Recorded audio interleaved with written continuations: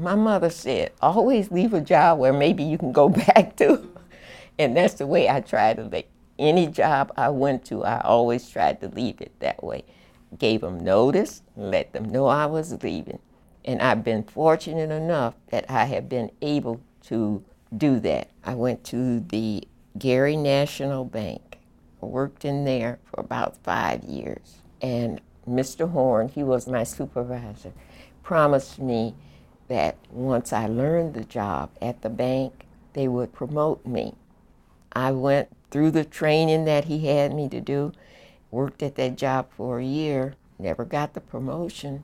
So I walked in the office and I said, Mr. Horn, it's been a year since I finished my training that you said, when am I going to get a promotion? He said, let me get back to you. I said, okay. About a week later, I stood there in the door. I said, Mr. Horn, what did you promise me? He said, well, we can't do this right now. I said, why? And he gave me some long reason.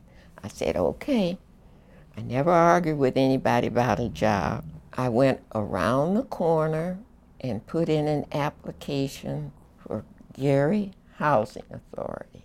About a month later, I went in and I told Mr. Horn, I'm handing in my resignation. And he said, don't do that. Wait, I'll get back to you.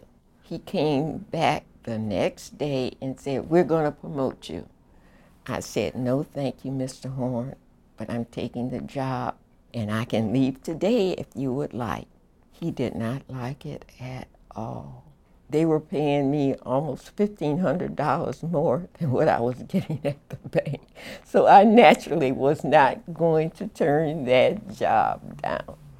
I worked in the purchasing department at Gary Housing Authority. The lady that was over the purchasing department left.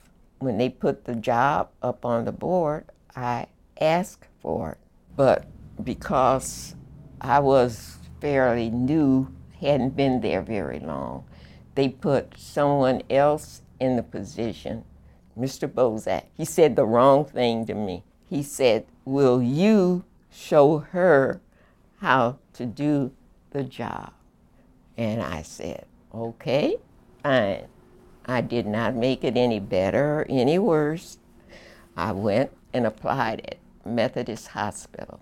And I left not just because he didn't give me that promotion. I left because there was some political shenanigans going on. They had a fund going, flower fund, for people who worked there. I found out that it was really a political fund for whomever was in office at the time. And I said, don't take any money out of my salary for that. When I got to Methodist Hospital, I worked in the engineering department at Methodist for almost 18 years. I was the only lady in the department, and the guys were great. I had a good time. They were great. We even see each other and talk to each other now. But that was a good time, a very good time.